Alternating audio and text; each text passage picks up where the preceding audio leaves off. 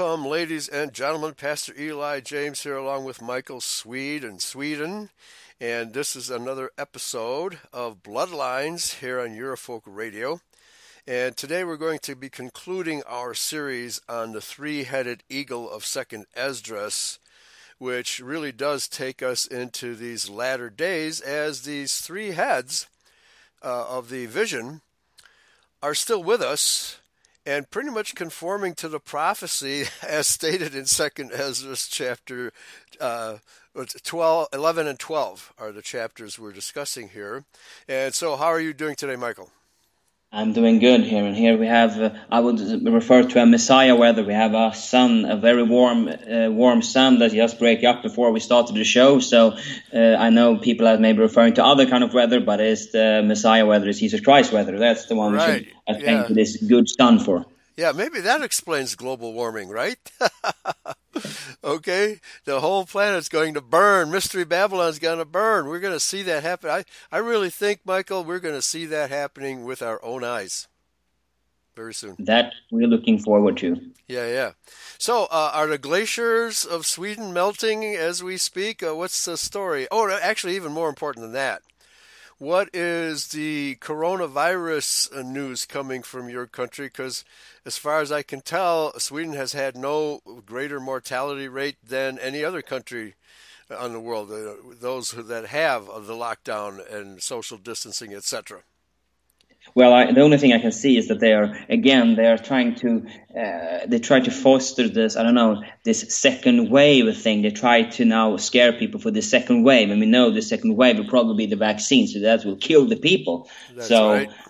That's what I've seen anyway. But otherwise, as you said, Corona, as you and Med was reading last time, this article that said that no one probably has died of it. It is just, they just call it Corona if they had a heart attack, if they had whatever, they call it Corona. Because of that's a political correct thing to do, I would say. Yeah. So I believe that this Corona is either it's non-existence. It is just our people are running from ghosts, running from shadows, right. Because they doesn't have any foundation in the scriptures. If they had, they wouldn't be running. They would see through this lie, but they haven't. Their God is in their television. Yeah. Well, one thing that the scripture is fulfilling is the mark of the beast and the big pharma prophecy, the sorceries, Revelation 18:23, I believe the verse is, that the mark of the beast and big pharma are directly related to one another, and the vaccine program of Bill Gates, the Club of Rome, the Rockefellers, the Rothschilds is fully in play right now in these end times. There's no doubt about that, Michael. Absolutely no doubt. No, that's what they want. They want people now. They're screaming for, I guess, to get back to normal, and then they will get their hands on. Yeah, if you do this. Yes, and Bill Gates is frothing at the mouth to vaccinate us, folks. He's frothing at the mouth like the wolf, the vermin that he is, and all the people around him. Okay, so before we get back into 2 Esdras, a quick update on what happened last week at Eurofest. Actually, the show that Michael and I did last Sunday was from the Eurofest, and it was one of the few that we were able to broadcast live. The venue, the weather was so hot, 98 degrees, that it just made it impossible for us to do any other shows. And I think I did a Friday night show on Yahweh's Covenant People when it was nice and cool. So the only time when we could do shows was late in the evening and early in the morning, and that's when we did Bloodlines. Other than that, it was really stifling hot. We did everything we can to make people comfortable, but it didn't work out. The technical problems we had in addition to that was Paul English had set me up for the PA system using an HDMI cable in which I could broadcast Skype onto a big screen TV. And we tested it all out. It worked fine. The speakers on the big screen TV were working great. But then when it came time to actually do a Skype presentation with Monica Schaefer, it didn't work. So people were sitting there waiting, and we just couldn't get the sound. And I could get sound on my little laptop. It wasn't, barely loud enough for me to hear. So that was really a great disappointment that we couldn't do that. So we just made the best of it and had a good time, did some barbecue, drank beer, right? We did have a visit from a couple of white nationalists, Wile E. Coyote and his friend. I guess Wiley does a radio show on the East Coast. He gave a speech. We had about 4 or 5 speeches altogether indoors with the air conditioning. But Captain B's trailer was really not up to having a big meeting. As it turned out, we had about a dozen people. Had a lot of cancellations at the last minute for various reasons. We should have had a couple more people from Illinois. But Travis had just started a new job, and his new boss wouldn't let him go, which is understandable. And he should be glad to have a job. And his buddy that was supposed to come along had a reaction to a medication, so he couldn't come. So it was just one of those deals where it just didn't work out. However, and one other thing. Apparently the next door neighbor to Captain B's objected to our presence there, and on the second day he came out and started putting up barriers. They put up a no trespassing sign on the driveway, a driveway which had been shared by Captain B and his neighbor for like 17 years, right, without a problem. All of a sudden, we have a bunch of white nationalists yucking it up, and he must have heard our conversation, didn't like what we were saying. So the next morning, he comes out and puts up all these barriers and rides up and down the driveway in his four-wheeler, throwing stuff at us and ordering us off the driveway. So that made things rather uncomfortable. He actually called the police on us, Michael. He actually called the police on us. And given all this hectic and crazy activity, Richard, who also lives in North Carolina, only about 20 miles away, he invited us to his house where we could conclude the festivities, and he actually gave a really great presentation to end the Eurofest. So outside of the fact that we only had half the people we were expecting and the incredible heat, we all had a really good time, enjoyed ourselves, and I think if anything, Michael, when you have experienced adversity like this, it makes you stronger. And we came out of it even more determined to expose the Jew and everything they're doing to our people. We're not going to give up the fight. But if we do another one of these meetings, it's going to be in the spring, which is when it was supposed to have taken place. But we couldn't do it then because of the lockdown. Okay, so anyway, but in Sweden, maybe we should have had it in Sweden, Michael. No lockdown there, right? Okay. No, it's no lockdown, but I'm a bit surprised. Okay, so he called the police on you because, I don't know, and he was one of our own brothers. Well, he was white. He was a white guy, yeah. But, and even after he had gone through all of that rigmarole, running up and down with his four-wheeler, then when he finally settled down on his property, he got his shotgun out and started doing target practice to accentuate, well, I've got a gun. All you people, I've got a gun. So this was really strange, bizarre behavior. Captain B couldn't figure it out because he had never had this kind of problem with his neighbor ever before. However, I don't think Captain B had ever had a bunch of white nationalists on his property before, so I think that had something to do with it. Okay, but nevertheless, it was definitely worth the trip, and just getting to meet a few new people and making contacts. There's no doubt that the white nationalist movement has to, and this was one of the reasons we wanted to get together, the white nationalist movement has to unify against the enemy. We have to. We have no choice but to unify. and overcome our religious, and so we really don't have many political differences. Although the what do you call it, the pagans may have some political differences with us, but by and large, I'd say anything that's opposed to the Jews at this stage of the game is good, and we can work together. I really do believe we can work together. Over to you. Yeah, I get. I thought you were. Yeah, I don't know, because in Sweden it's pretty much. It's very. I don't know. We use the word red. All those Right. kind. Yeah, but all those kind of topic is there have been here. The ongoing what do you say, socialism and communist program has been going on for so much longer. So this has been so much more ingrained people. Yes. All this, so it's much more. It is. Yeah, it is harder to. Yeah, I would say. Yeah, harder to organize in Europe for sure. Okay.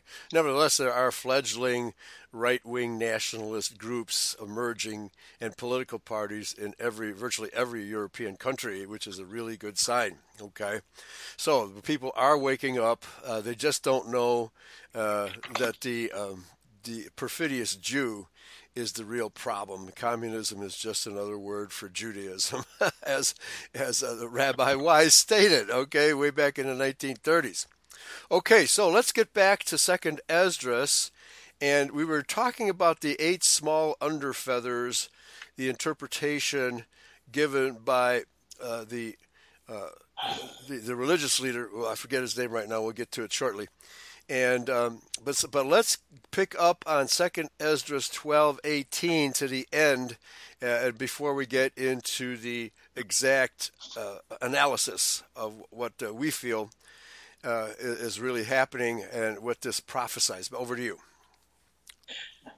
Okay, yes. So let's. I guess you're referring to those feathers. Was that those nations from the Versailles Treaties, or was it those what do you say? Those leaders of the Roman of those what do you say? Kaisers or those emperors from the Roman Catholic? From that empire.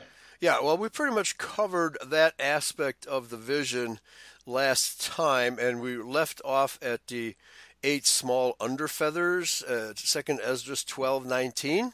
Okay, Yeah. and Okay. but we need to revisit that prophecy so people understand that this is what we're talking about, and essentially from the Versailles Treaty to the present day is what we're going to analyze in the rest of this program. So, yeah, if you'll pick it up at Second Esdras 12:19, we'll just run through the prophecy real quick and then analyze it. Okay.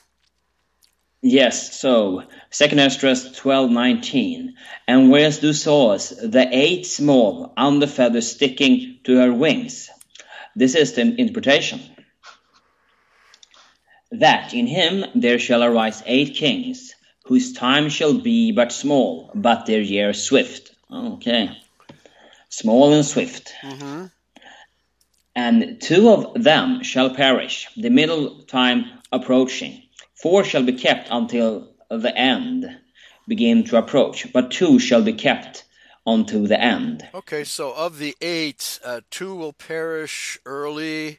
Some of them 4 will be kept until their end begin to approach. But 2 of these countries, which were formed, essentially what this prophecy is saying, the interpretation is that at the Versailles Treaty, 8 countries were formed, but only 2 shall survive to the end. Okay, that's what this is saying. Back to you. Yeah, and this, when we keep studying this, we will see that this requires some knowledge into European history. Amen. Yeah, in fact, very detailed knowledge, which most theologians aren't prepared to do. Okay. All right, back to you. Okay. Number 22 then. And whereas thou sawest 3 heads resting, this is the interpretation.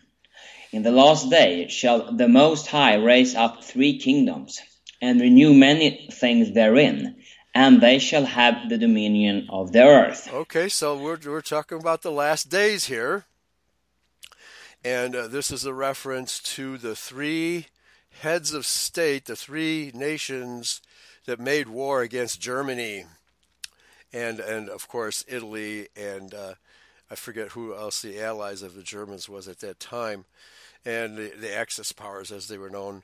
So we're seeing here that these three heads that arose during World War II still reign over the earth, and the reason why is because, well, although with one exception, namely Russia, the Rothschilds have dominion over all three. The Putin has not been able to totally eliminate Jewish power in Russia because he has to use the global banking system created by the Rothschilds. So, nevertheless, we have United States, Britain, and now Russia, which in the days of World War II was, of course, the Soviet Union under Stalin. Okay, so we'll get into greater detail about that shortly. Back to you. Okay, then number 24. And of those that dwell therein with much oppression, above all those that were before them, therefore are they called the heads of the eagle. For these are they that shall accomplish his wickedness, and that shall finish his last end. Okay, so this is an end-time prophecy that these three heads of this eagle are going to exist until the very end of time, the very end as we understand the prophecies, and we know that we're really close because of all of the chaos going on globally created by the Rothschilds and their medical mafia. It doesn't say anything about the medical mafia in this prophecy, but it's simply telling us that these three heads will exist till the very end. Back to you. Yes. And whereas thou sawest that the great head appeared no more, it signified that one of them shall die upon his bed, and yet with pain. Okay. And we've already identified on previous occasions that the one that dies in his own bed is Britain. It dies without a fight. It's not fighting to survive. It's on its deathbed. And how should I put it? It's very feeble. Among these three heads is the most feeble of the three heads that still exist. Back to you. Yeah, and I guess the death of this head is cause of parasitical activities. That's right. It has a parasitical disease. Absolutely. Yes, number 27. For the two that remain shall be slain with the sword. Okay, so we can expect World War III, in which Russia and America will also perish. Whoa. Yeah, exactly. Because that is what said in 28. For the sword of the one shall devour the other, but at the last shall he fall through the sword himself. So I guess one will win, but the last one that win will fall through his own sword. Right. So whether it's Russia, and I know a lot of people, Christians, are rooting for Russia because America is so totally dominated by Jews, and they see Putin as the last great hope of Christianity, although it's Orthodox Christianity. It remains to be seen whether I think what we're expecting here in America is, of course, a civil war against the minions of the Rothschilds. I expect we will win that war. I really don't see us going to war against Russia. What I see is a global conflict in which every nation is involved, and they will be fighting all against all just for their own survival. I think that's what's going to happen. Every nation is just going to be struggling to survive, and they will pick enemies and friends as they go along. We know that politics makes strange bedfellows. We never know what the alliances might be in this last battle, but it's going to be a global struggle. Every nation, every white nation that exists is going to be struggling to survive, and that includes Russia and the United States. But we'll see if Russia and the United States go to war against each other. I don't want to see that. I really don't think it's going to be a one-on-one conflict. I think it's the United Nations war. I think the Jews are going to array the United Nations against America. They've already started doing that. And so if we have a war right now, it's going to be the American people against the troops of the United Nations. I think that's how it's going to come out. Back to you. Yeah, haven't they also asked your fellow soldiers that if they're willing to shoot at their own population? Right. Yeah, that's why And they're using. Yeah, go ahead. yeah, and they that didn't want to do it, they are abroad, and they that want are at home. Right. So the United Nations is going to be a coordinated, and it has been. In fact, the coronavirus is coordinated from the United Nations, and Bill Gates and the vaccine, the medical mafia, are part of the war against us. People don't realize that this is part of the war against us. It's a medical war right now and an economic war, but it's going to be a shooting war real soon, folks. Real soon. Back to you. Okay, number 29 then. And whereas thou sawest two feathers under the wings passing over the head, that is on the right side. It signifies that these are they whom the highest has kept unto their end. This is the small kingdom full of trouble, as thou sawest. Yeah, okay, so now this is interesting. The small kingdom full of trouble. So, many people have thought this might be Nazi Germany, but that can't be right because Germany was a huge country capable of making war against Britain, America, and the Soviet Union, okay? And it wasn't the only reason Germany was full of trouble at all was because of the Versailles Treaty, okay? Where the global Jews who instigated the Versailles Treaty blamed Germany for a war that Germany did not start. Okay, so you can't call Germany a small kingdom full of trouble. It just does not fit. All right, we have another kingdom in mind. We'll get to that as we proceed. Oh, back to you, Michael. Yeah, you and me discussed this a bit before, but we come back to that later. Right. Yes, number 31. And the lion whom thou sawest rising up out of the wood, and roaring, and speaking to the eagle, and rebuking her for her unrighteousness, with all the words which thou hast heard. And this is the anointed, which the highest hath kept for them and for their wickedness, unto the end. He shall reprove them, and shall upbraid them with their cruelty. Yes, here we have him, Messiah, Jesus Christ is here. Yeah, and in essence, all three heads are guilty of materialism. They're all guilty of, doing business with the Rothschilds, with the Antichrist, and the materialism of this latter age is so gross that there are hardly any righteous Christians left on the planet Earth, hardly any at all, and very few righteous secularists. Most of them fall in the category of believing in the New World Order. They think that the United Nations is actually a good thing. The liberals do. Many of the Judeo-Christians believe that the United Nations is a good thing, but no, the United Nations is part of the problem. The United Nations was created, actually, by these three heads at the end of World War II. We'll get to that shortly. Back to you. Yes. Number 33 then.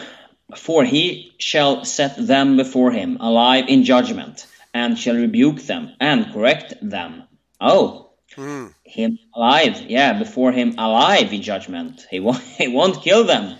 Yeah, well, I think there's going to be a trial, a divine court of retribution that all of the leaders, and I think you can probably safely say that every country that is going to be judged will be judged by the fact that it has done business with Jewish banksters and oppressing their own people. Okay? Yeah, right? And killing their own people. That's right. Yes, so that won't be so funny for your politicians. For right now, you cannot either blame you didn't know or you did order. Yeah, you can't make that claim. No, you knew. You know. Yeah, all right. You did. Yeah. Okay, number 34. For the rest of my people shall he deliver with mercy, those that have been pressed upon my borders, and he shall make them joyful until the coming of the day of judgment, whereof I have spoken unto thee from the beginning. Okay, so the righteous Israelites of the world can expect to have, I don't want to say an easy time, but to get through this without major havoc, without major injury or death. But of course, some of us who are ill and getting ready to die will die. However, the prophecy is that many Israelites will survive this and will not be part of the judgment. In fact, we will be called upon to bury the dead.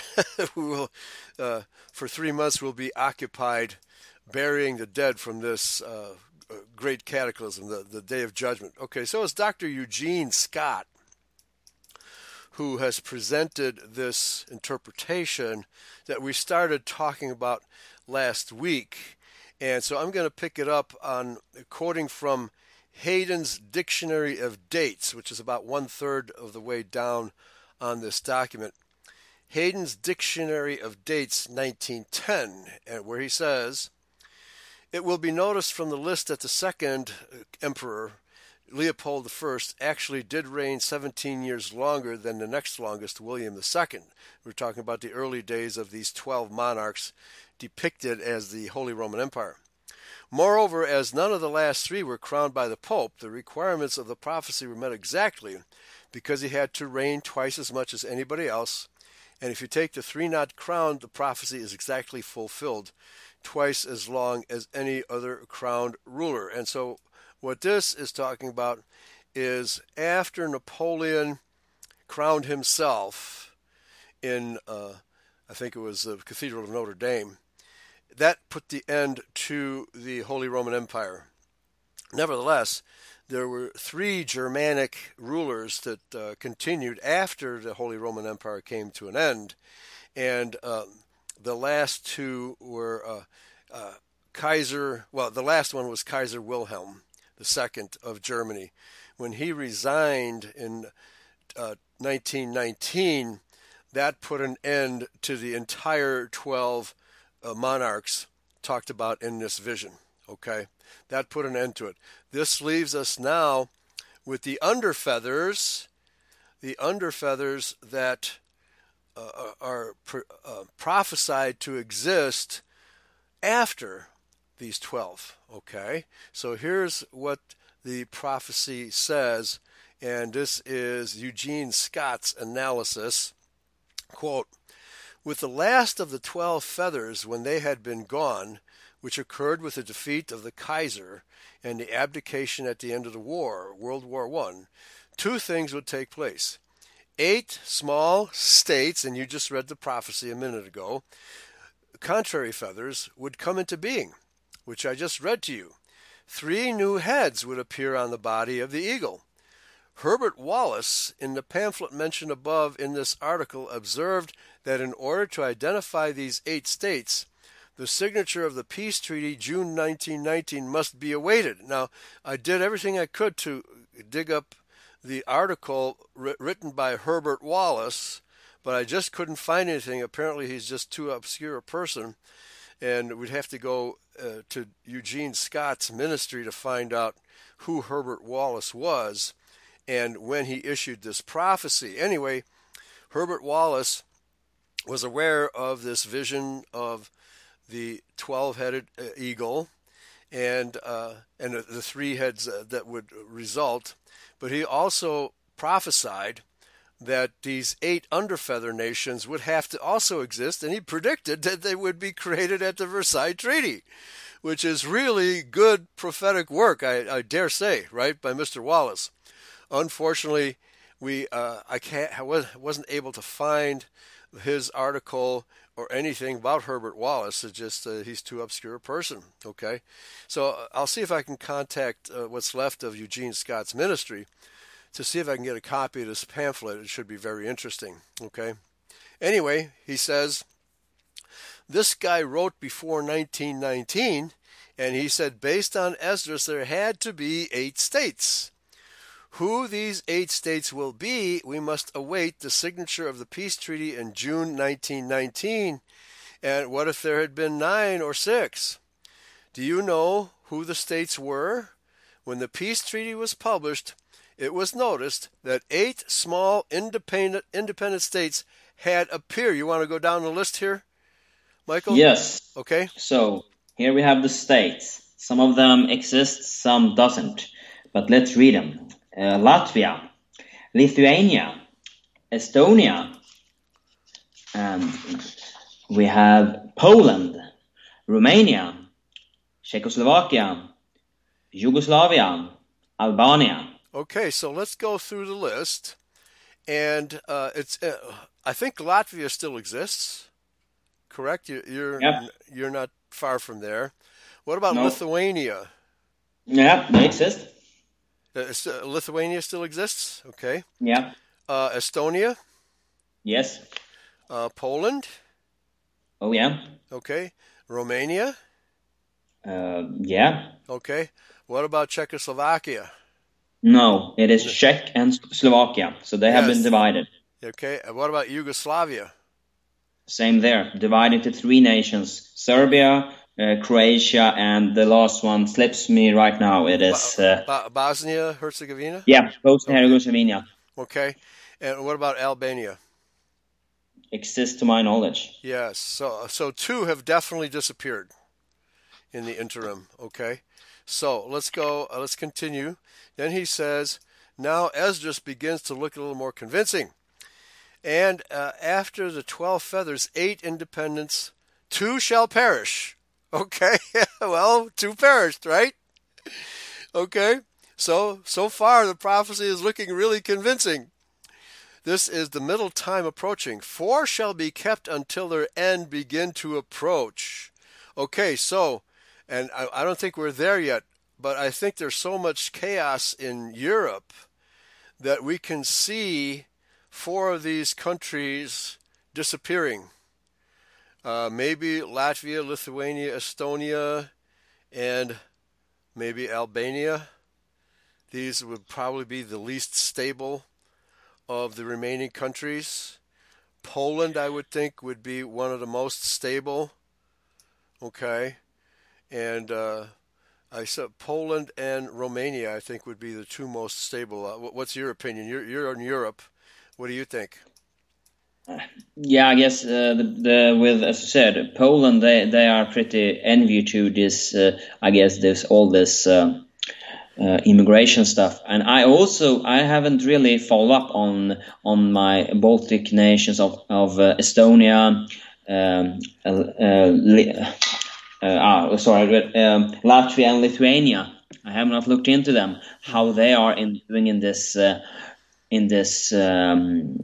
time. And for sure, we know that Estland, I believe, is also as Finland part of the Ishakars, of the tribe of Ishakar. So yeah, then Letland and Litauen, I'm a bit more. I'm not Lithuania and Latvia. Sorry. Mm-hmm. They are a bit more who they. And same then, as I said, Poland, I don't think they either had really that big of immigration. So we will see that 2, how many they said now? 2 will be kept until then. Right. So 4 of them have to disappear. And, but Latvia, Lithuania, and Estonia are very, very small countries. And so is Albania. Yeah, they are.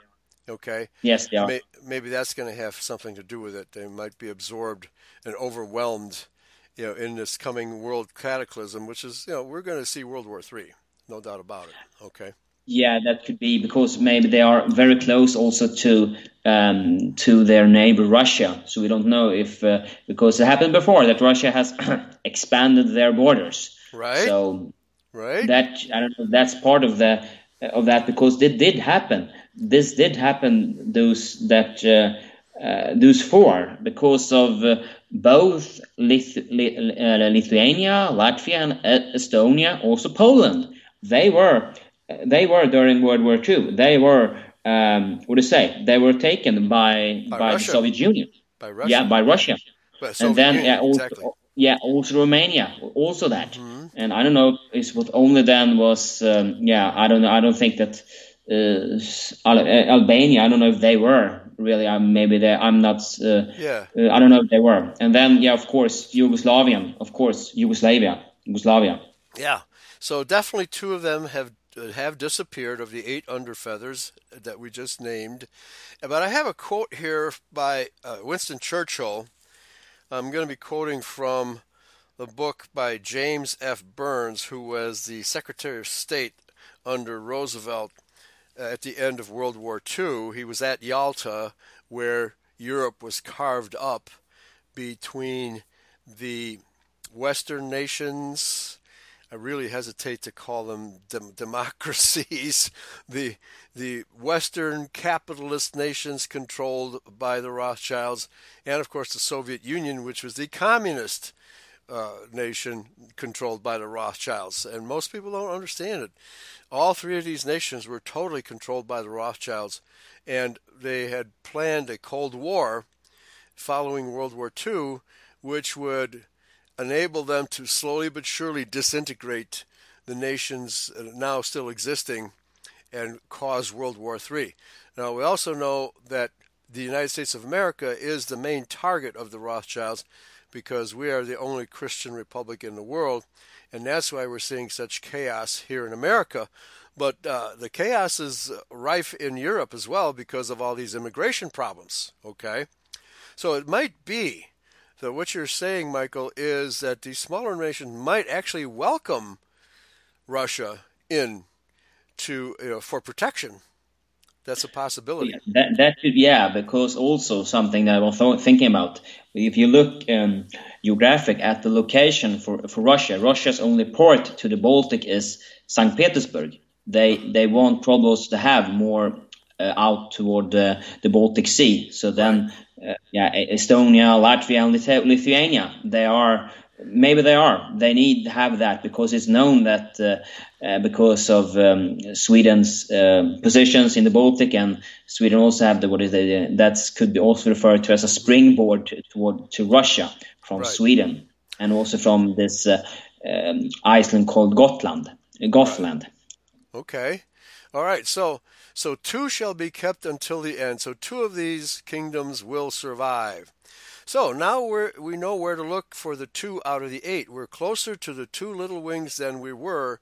2 shall perish, 4 shall be kept until their end begins to approach, and only 2 will survive this whole ordeal. Okay.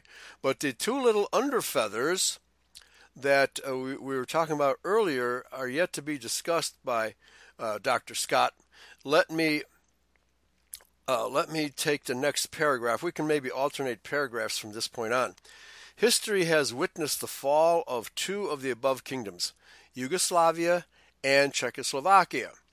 The 2 most likely to survive until the Judgment Day would be, in my opinion, this is my rating here, Poland and Romania. Albania and Poland have eagle emblems, but Lithuania has a mounted knight as its state emblem.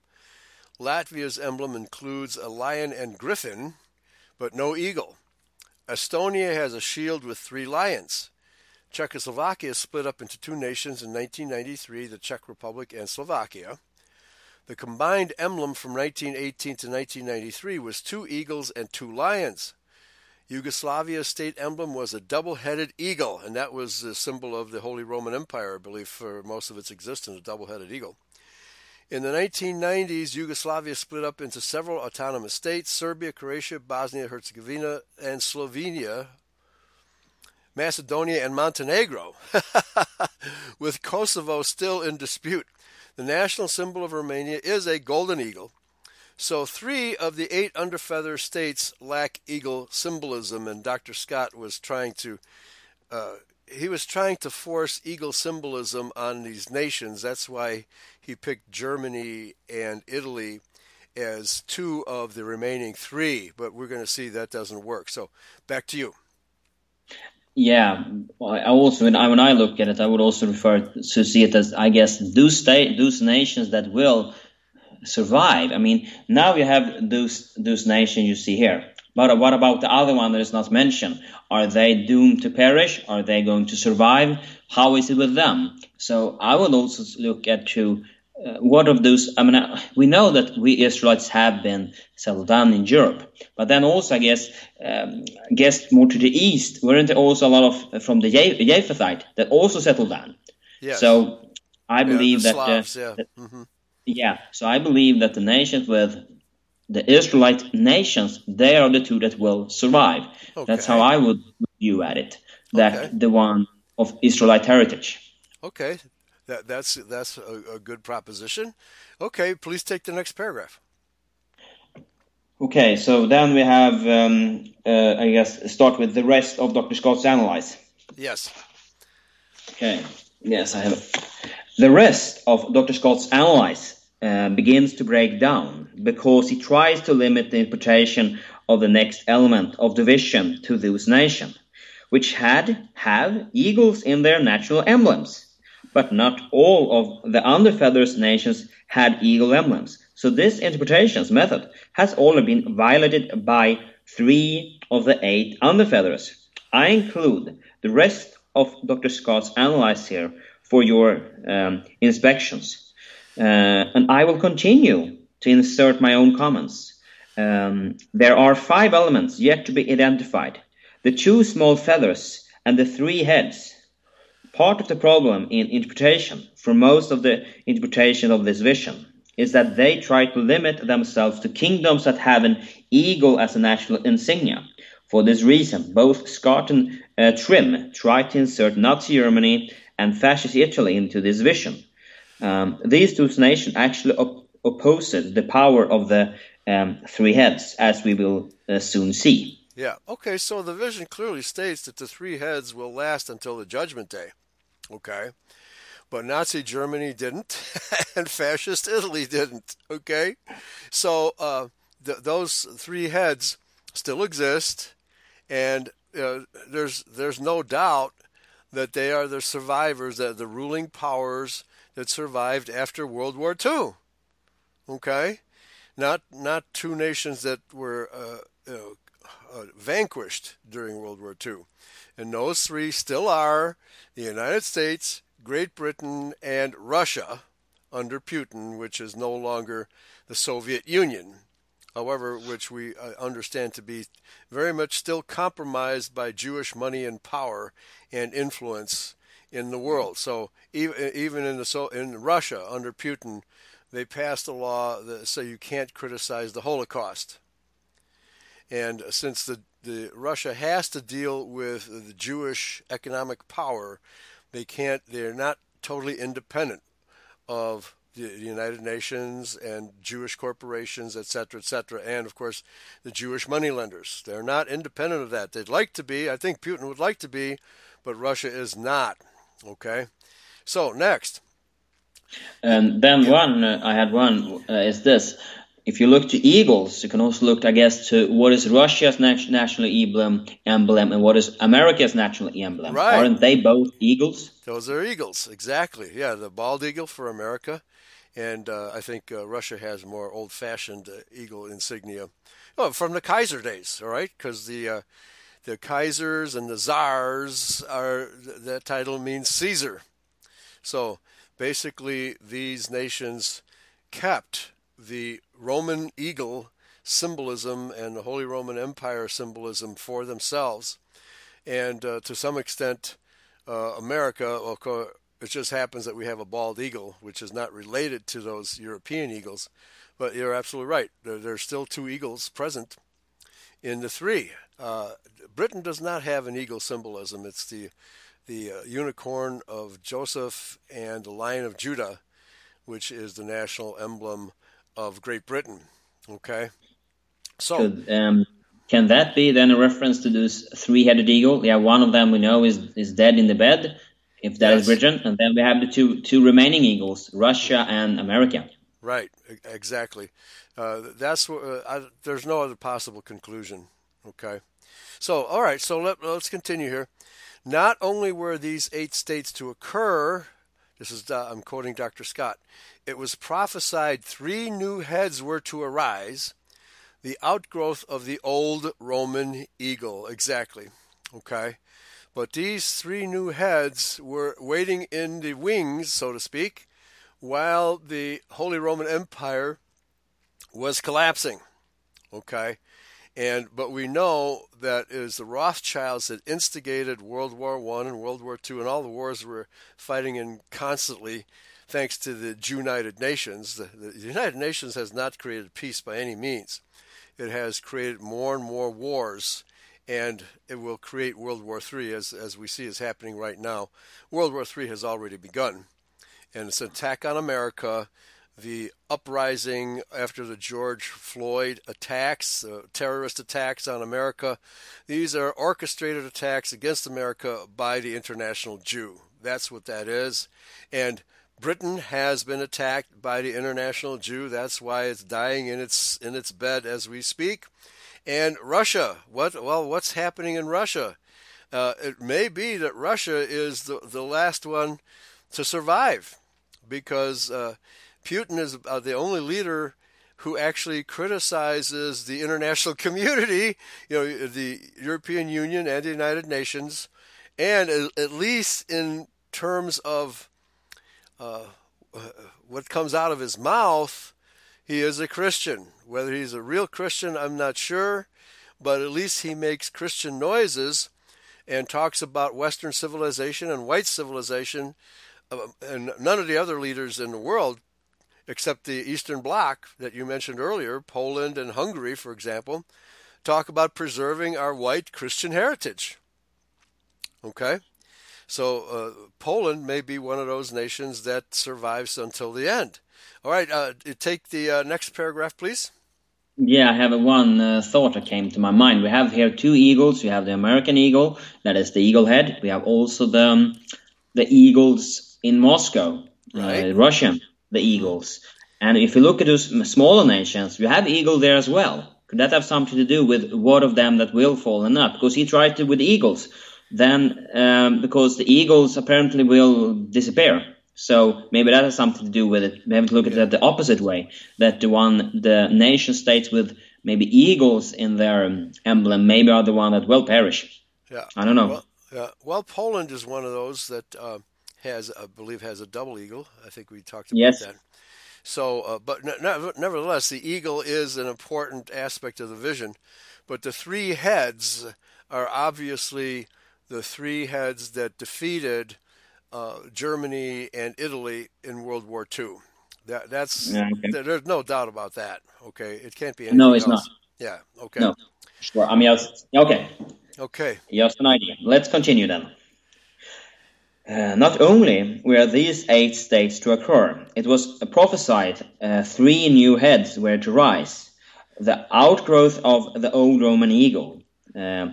Technicality, these heads are not new. They are part of the original image. Dr. Scott is forgetting about this. That's your comment. Right. So the 3 heads were always waiting in the wings, and we know that technically Britain was never part of the Holy Roman Empire. Okay. America was never part of the Holy Roman Empire. But Russia, actually, let's put it this way. Russia was never really a part of the Holy Roman Empire, even though the czars took the name Kaiser, right? They were so far east and were more in conflict with the Holy Roman Empire because the Holy Roman Empire was Catholic and Russia was Orthodox. So that's probably the difference. So even though the Russian czars took the name Kaiser or Caesar, they were never really part of the Holy Roman Empire because of the religion. Okay? So you could say that all 3 of these eagle heads were waiting in the wings for their day in the sun, and we know that occurred during World War II. Okay? So, yeah. So go ahead. Yes, it's with the Roman, the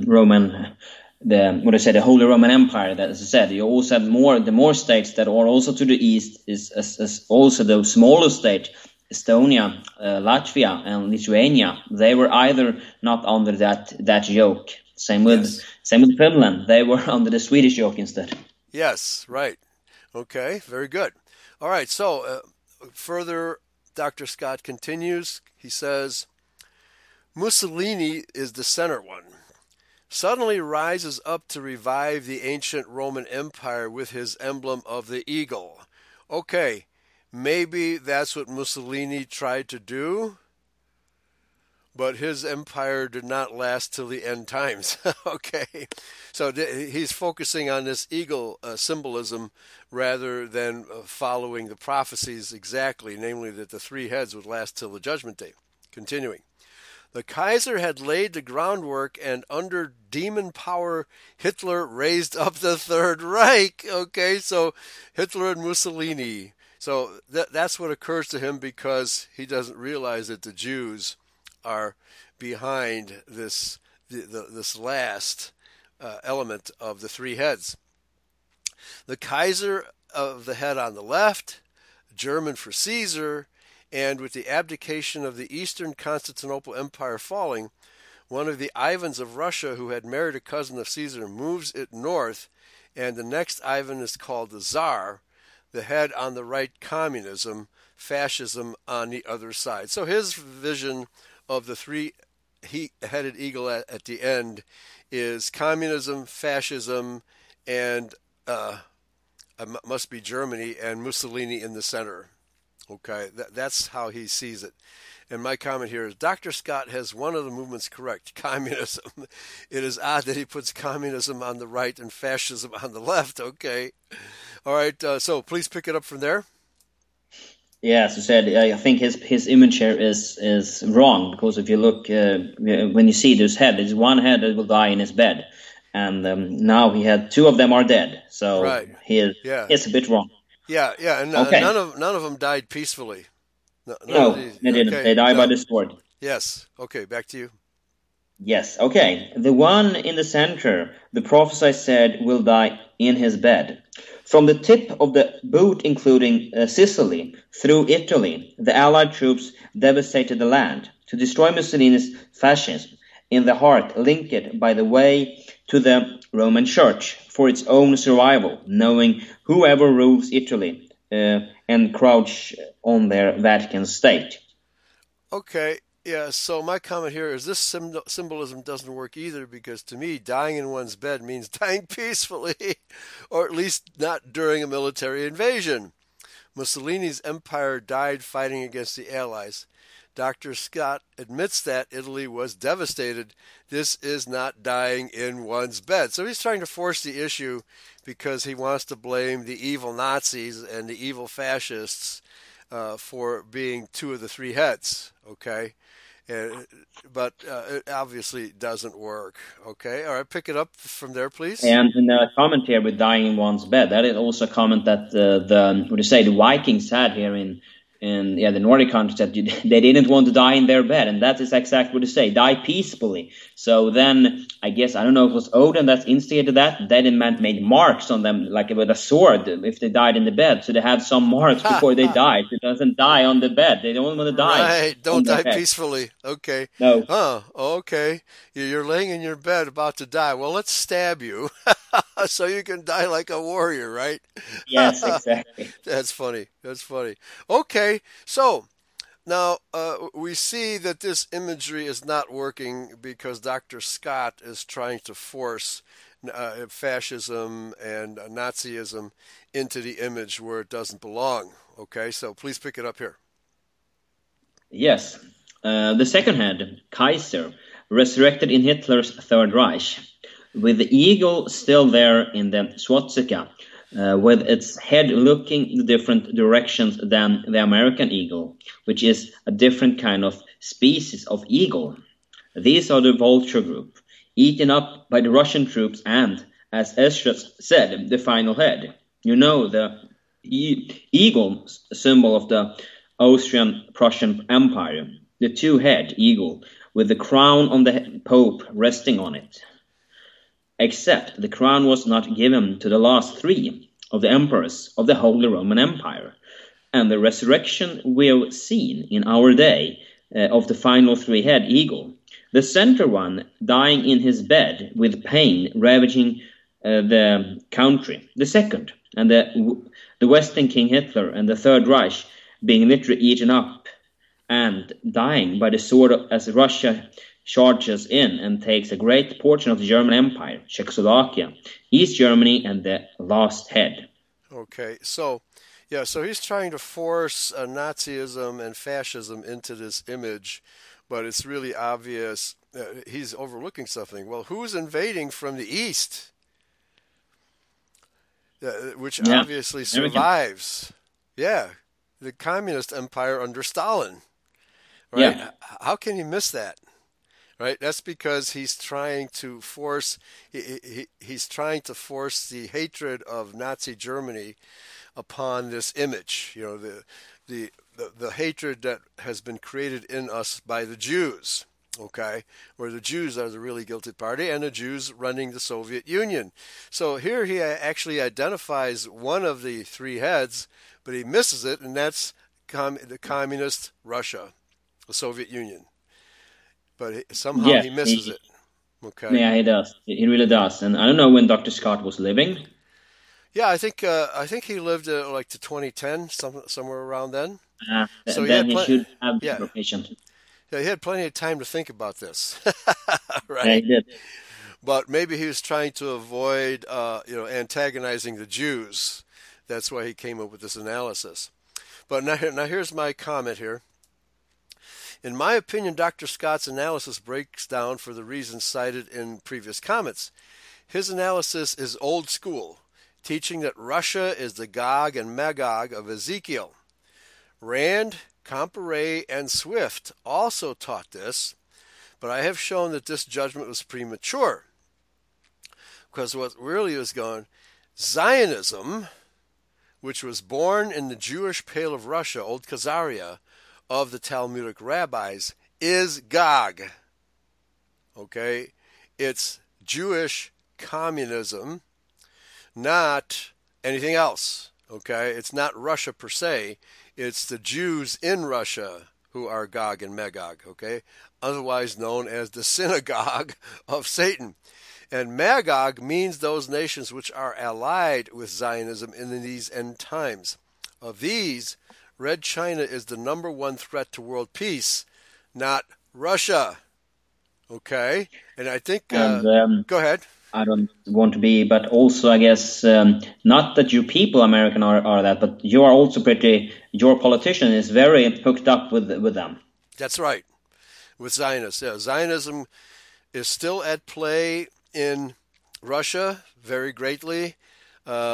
Zionism totally controls China.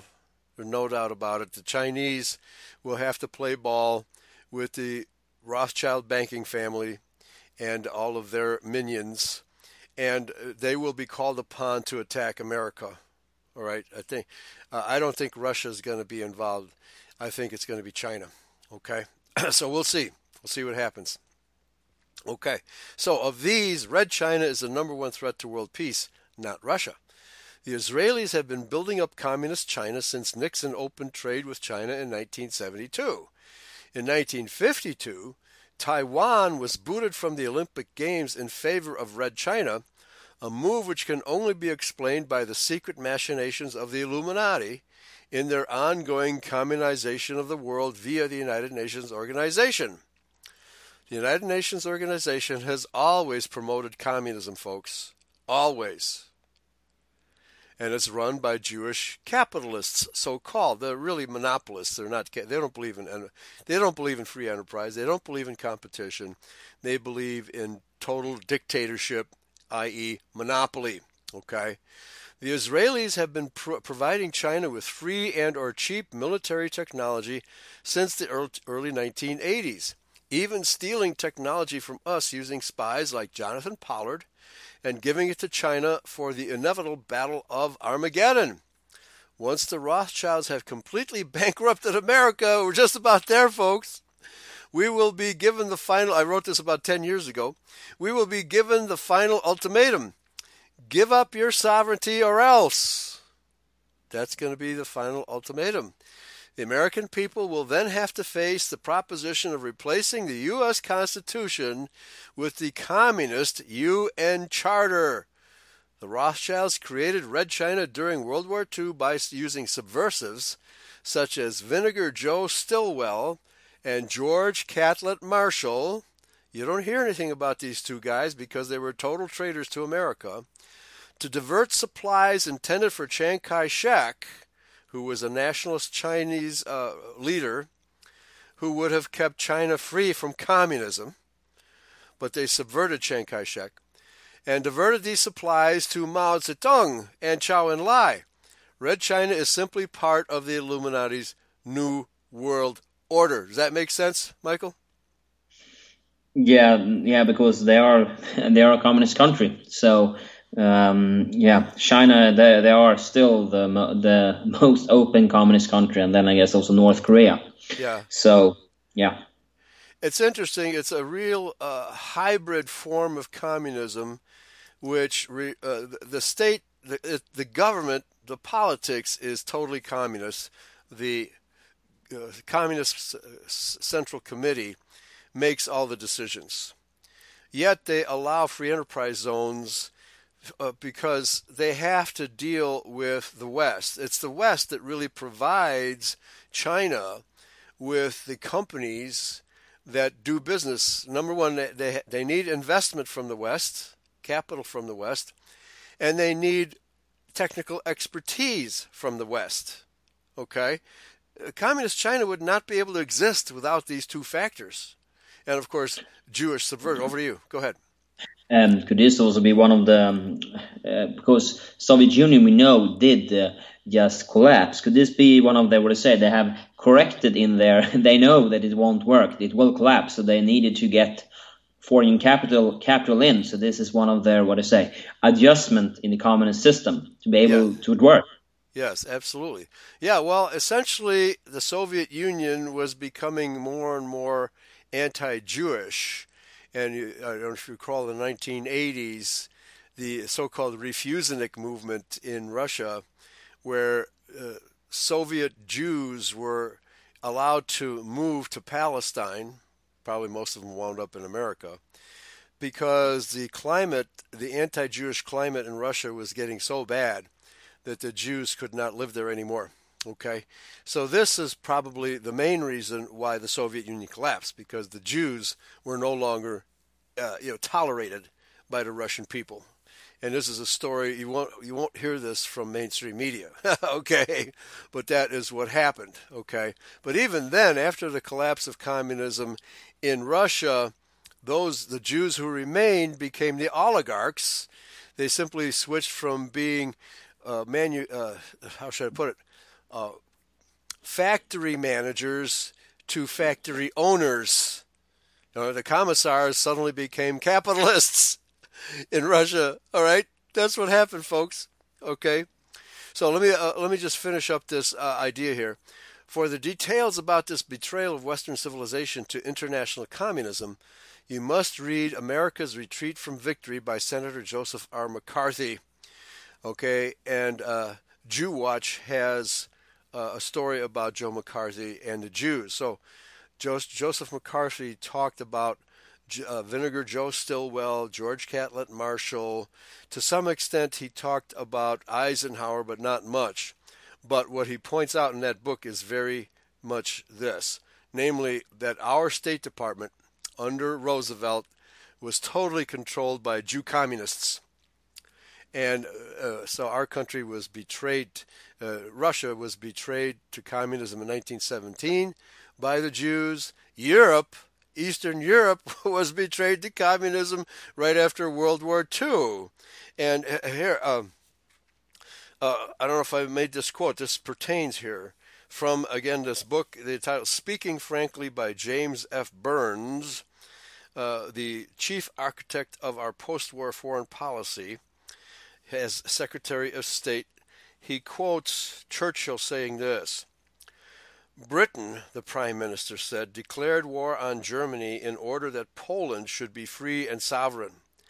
Everyone knows what a terrible risk we took and how nearly it cost us our entire life in the world, not only as an empire but as a nation. Our interest in Poland is one of honor. Having drawn the sword on behalf of Poland against Hitler's brutal attack, we could never be content with any solution that did not leave Poland a free and independent sovereign state. He reported that the sentiment expressed by the president saying that Poland should not be free to entertain hostile designs against the peace and safety of the Soviets. Okay, so here is Churchill arguing against what Stalin and Roosevelt wanted, namely to turn Poland over to the communists. He's saying, well, the reason Britain got into war was on behalf of Poland to keep Poland free. Did that happen, Michael? Yeah, exactly. They were left over to the communists. They were given to the communists. So Right. whole of Poland. So Britain had no say about it.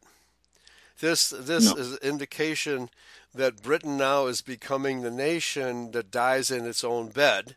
And this is from the foreword of the book, where he quotes Mr. Stettinius, Roosevelt, and Churchill in this exchange. Mr. Stettinius reads from a report, I have a brief statement as to Dumbarton Oaks. It is agreed that 5 governments which have permanent seats on the council should consult each other prior to the United Nations conference as to the establishment of trusteeships. Okay, so 5 nations were to be part of the Security Council of the United Nations. So it's real obvious that 2 goals of the Rothschilds were accomplished with World War II. Number 1, many countries which were once free became communist countries. Okay, by no means can it be said that the West won World War II. Essentially, our armies fought for nothing. They fought so that communism could rule over half of Europe. That's exactly what happened.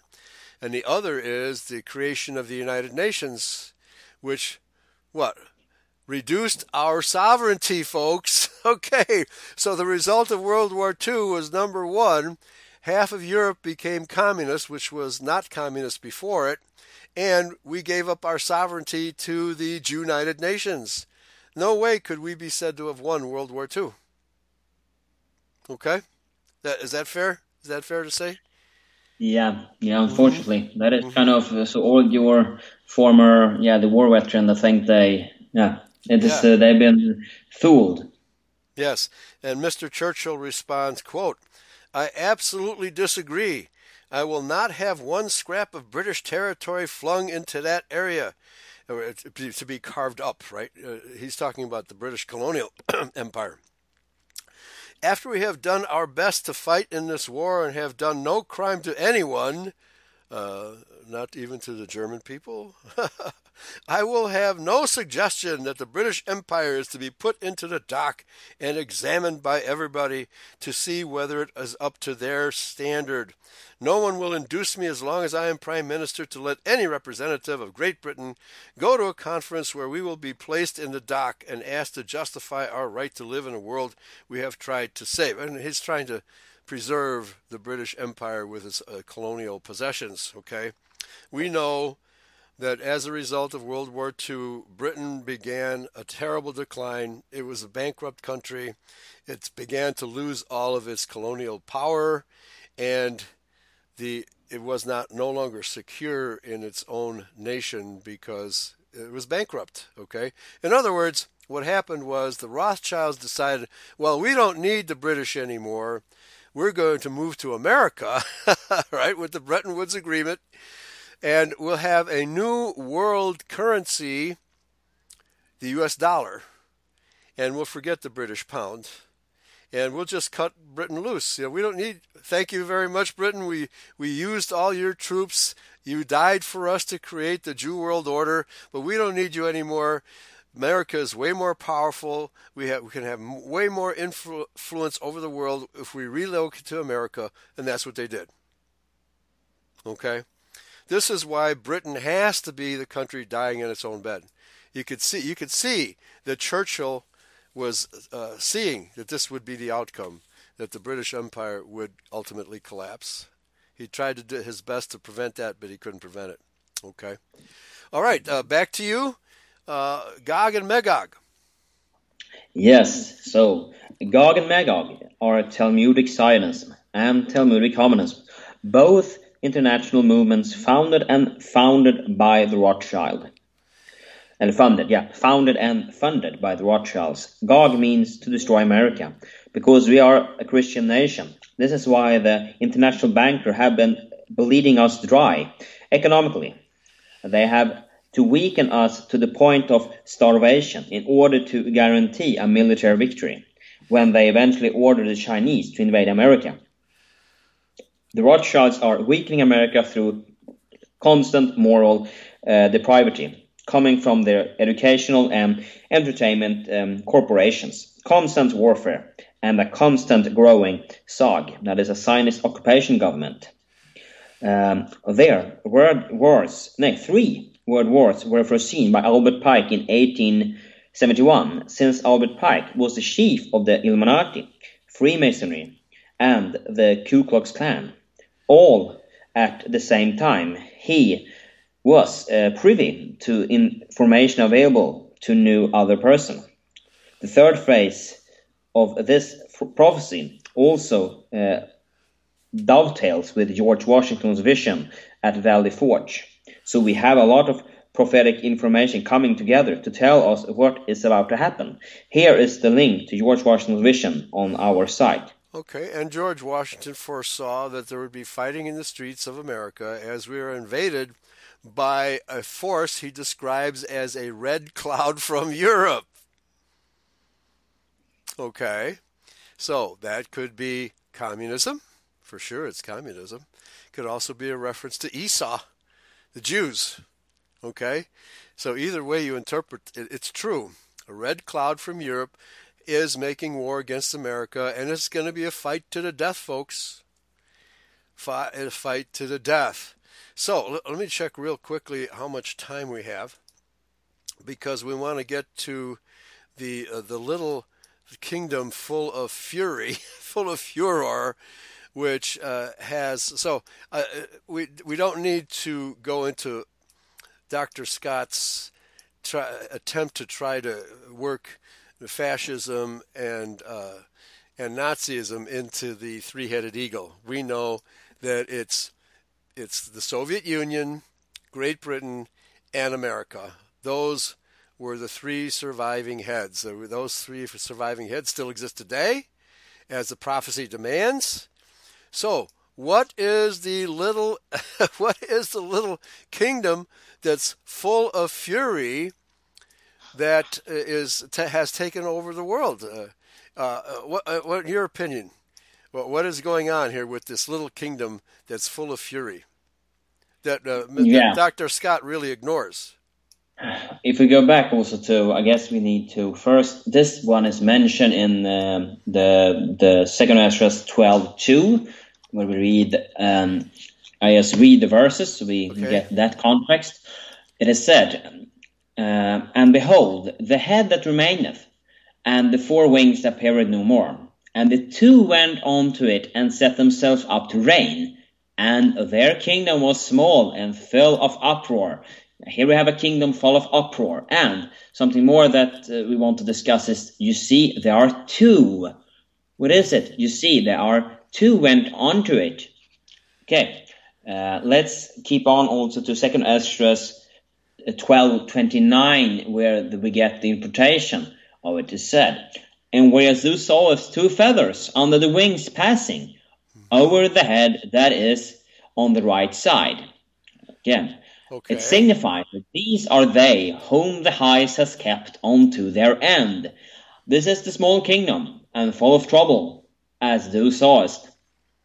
So, this is so again, we have two feathers, we have two of something. So then we come back to the Israeli state, because they have been full of trouble. And this, then, me and Eli discussed this before the show. Why is it two? And I believe, could that be representing that the Canaanite and Edomite, they got one people? Or can it also be that the Sephardic and the Khazars got into one? They melted together. What is your opinion here? Well, I think that's a really good idea, namely the Ashkenazim, the Khazars, who created the Soviet Union, and the Sephardim, who were the people who were living in Palestine and were the focus of the so-called regathering of the Jewish people to Palestine. So I think you're right. It's the Ashkenazim and the Sephardim, the two feathers. I think that's absolutely right on the money. That then the Sephardics, actually the Sephardics did not want to create the Zionist state. They were happy living the way they were. It was the Ashkenazim who invaded Palestine with the two ideas of Zionism and the United Nations. That came from the Zionists, the Ashkenazi Zionists of Europe. Okay, so and I think communism and Zionism were both conceived by the Ashkenazim, and the Rothschilds are their main proponent. Okay, so I think that's a really good interpretation. The Ashkenazim and the Sephardim being two wings of the Jewish state. Okay. The other possibility is the one that I was thinking of was maybe the United Nations and the Israeli state, because the United Nations created the Israeli state. So that would be a thing worth considering. However, I think your analysis is more correct. We're talking about the two different branches of Jewry. The Ashkenazim and the Sephardim would be the two feathers of this state that's full of trouble and furor. Okay, so let me quote here. We have already identified Great Britain as the center head.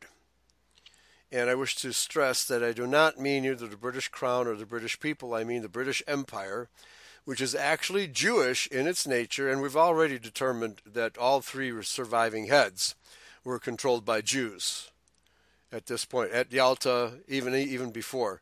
So the British Empire has been controlled by the Bank of England since 1694. America has been controlled by Jews since the creation of the Federal Reserve Bank in 1917. And likewise for Russia was controlled by Jews since the Bolshevik Revolution in 1917. Okay, so all three heads really are Jewish. Okay, most people don't realize that all three heads were controlled by Jews. And so the Jews are in total control of the world today, which dovetails with the shows we've been doing on Mystery Babylon. Okay, Mystery Babylon, the banking empire, not only controls the world's banks, it also controls world revolution. And also the World Health Organization and the vaccine manufacturers, which dovetails with Revelation 18:23, and the pharmakia, otherwise translated as sorcery, but which really means the world empire of merchants and their control of medicine worldwide. So we're seeing all these prophecies coming together in our time, and we're getting ready to face World War III, I think. Your comment, Michael. Yeah, that was prophesied, but that will develop. But what will be that trigger? That trigger is it? Because I don't know. Is it this mosque down in Israel that I don't know? Because the usual suspects wants to build they will instigate their temple and instigate the sacrifices again. I guess that mosque is upon that ground. I don't know if I'm correct there, but oh yes, it is. You are correct. Yeah. Yeah. So maybe they want to get rid of that, and that will maybe trigger the Islamic State to react. Yes. Well, the Jews are treading on dangerous territory if they want to upset the entire Arab Muslim world by tearing down that, because their plan, they're already digging underneath the Dome of the Rock and causing the foundations of that building to founder, and so they can claim, well, we didn't mean to collapse the building, we were just doing archaeological excavation. That will be their excuse. But do you think the Muslims are going to accept that excuse? No, I guess they maybe will come there with some swords. No. So that would be good for us, for the Arabs and the Jews to fight each other. That would be a fitting end to all this struggle, all this chaos. Okay. So my comment here, both Dr. Scott and Mr. James Scott Trim fail to address the identity of the small nation full of trouble. They just kind of ignore that. I'm sure that many of you have already figured out what nation that is, if only from this brief description, and you quoted the two verses. Let me quote Howard B. Rand on this subject, who has this to say, and I quote, "The Israeli state in Palestine is this small kingdom full of trouble, and the Zionists in control there did pass over the head of Communist Russia during the Six-Day Arab-Israeli War on June 1967, for the Arabs were supported by the Communists, at least in supplying arms and ammunition." From his booklet, Armageddon, Rendezvous with Destiny, page 34. Okay? So anyone who's not aware that the Jews have created communism and Zionism both will miss all these things. Okay? Apparently, Dr. Scott and Dr. Trim simply weren't aware of these things. I don't see how they cannot be aware of it, but they don't include it in the analysis here. Okay? So why don't you take the next paragraph, Michael? Yeah, then I'm looking where we are, because I've been scattered now, so I don't really know in what paragraph you are. Oh, I'm sorry. I was reading where you left off, I think. You're right. No, I did scroll down. So the Israeli state in Palestine was where I left off. Okay, so unfortunately the pagination isn't clear. This is a PDF document, and the page numbers are not always clear. But anyway, so here we see, scrolling down, if you scroll down to the photograph of Stalin, Roosevelt, and Churchill. I'm on my way. I have it written. I have it in a written fashion. Yes, here I have it. Okay. So yeah, the Israeli state in Palestine is a small kingdom full of trouble. Yeah, there we have that one. Yeah. So the next one is then, of course. Yes, go ahead. Okay, of course, the intrigues of the Zionists go far deeper than any of these representations of the feathers and heads of Esdras, three-headed eagle vision. No one can understand modern history without understanding of the treacherous dealings of the House of Rothschild, which is also the eighth beast and the mystery Babylon of the apocalypse. For through understanding of how this beast came into being and how it operates, please see my groundbreaking article, The Eighth Beast of the Apocalypse. Okay, and those are still available at the archive site. You go to the Wayback Machine, which has a copy of Anglo-Saxon-Israel.com in which these articles can be found. Okay, so but you have to go to the Wayback Machine. Still been too busy to rebuild the new site. So it's very clear that the three heads are the center the British Empire, the one that dies in its own bed. The Soviet Empire, the head on the left, which was devoured by the head on the right, the American Empire. But so what happens with the Soviet Empire? Was it replaced by Russia, or does world communism still exist? Yeah, okay. Well, it does. It does exist in the UN. It does. There you go. It does exist in the UN. That's what the UN is all about. It's global dictatorship, communist style. Okay? So, but Ronald Reagan delivered on his promise to bring down the evil empire, and he did. But the Zionist oligarchs still hold far too much influence in Russia. So here we have the three heads pictured at Yalta, Stalin, Roosevelt, and Churchill. And you can see Churchill is a very unhappy camper because he foresees the end of the British Empire as he knew it. Okay? So, all of these three leaders, although openly thought to be representing their own nations, were in fact rabidly pro-Zionist and pro-communist. In fact, they were planning the United Nations at Yalta already, okay, that the United Nations would supersede the three-headed eagle. But I think, and this is why I considered the United Nations as one of the two feathers of this little nation that's full of trouble. In a sense, the United Nations can be considered as a little nation, right, or one of the two feathers. But I think you're right, because the United Nations is the dream of the Rothschilds ever since the Congress of Vienna, right after the Napoleonic Wars. Okay, and Rabbi Moses Hess was the one who developed the scheme of dividing the world into two camps, Zionism and communism. And that has been carried out by the Rothschilds ever since. So if you don't understand that the Jewish power behind all of these modern movements is the one that we're confronting right now, if you don't understand that, you don't understand the little nation full of trouble. It can be none other than the Israeli state. Okay? Wouldn't you agree, Michael? It can't be anything else but the Israeli state. It's a small nation that has created a lot of. It is not so stable down there anymore, I would say. Yeah. So that leaves the two feathers that passed over the right head, America. All right.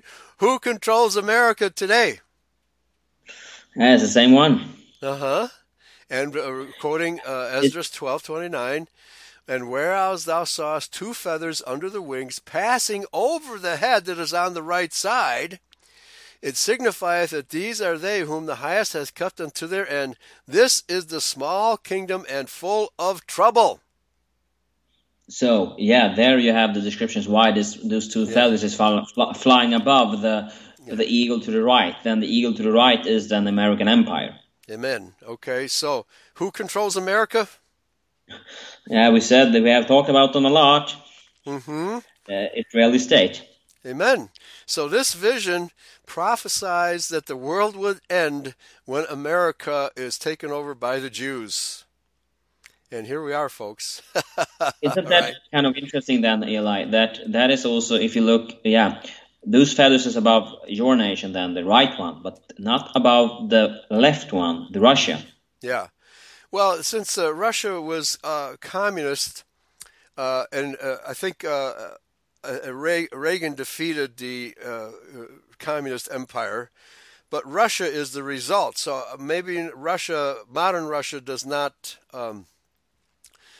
part of the image that that America defeated communism under Reagan, and but that was only in Russia, not in the United Nations. Because I think everybody should realize that communism never ended. It just shifted its focus from the Soviet Union to a global focus in the United Nations. Okay? So it still exists. Communism still exists in the United Nations. That's its main operation, is creating a communist world dictator, otherwise known as the New World Order. Okay? So I think this prophecy of the three-headed eagle, with the final statement that the little nation full of trouble dominates America just before the Judgment Day, I don't think there's any other possible interpretation. Do you, Michael? With only less than 2 minutes left. No, I don't. I think we have concluded that, and we also looked why we have two feathers. I think you and me have been discussing that as well, so we can bring some light into those prophecies. That is pretty. We have to we have to do the interpretation of them, but they're not always that clear. So, with historical knowledge and biblical knowledge, we are able, I hope, to do it. We pray that we have been able to do it, and Yeah, but one thing is for sure, that we are in the end times. America has been taken over by the Jew feathers, right? And so has the United Nations. And those two entities, Zionism and communism, aim to destroy America. So get ready, folks. America's days are numbered, but we will win. Okay? If every American city has to burn, it will. But we will win in the end. Thank you, Michael. Take care and get ready, folks. This is about the best warning we could possibly give to prepare for the Judgment Day. All right, thanks for listening. Praise Yahweh, pass the ammunition. See you all next time. Bye-bye. Goodbye.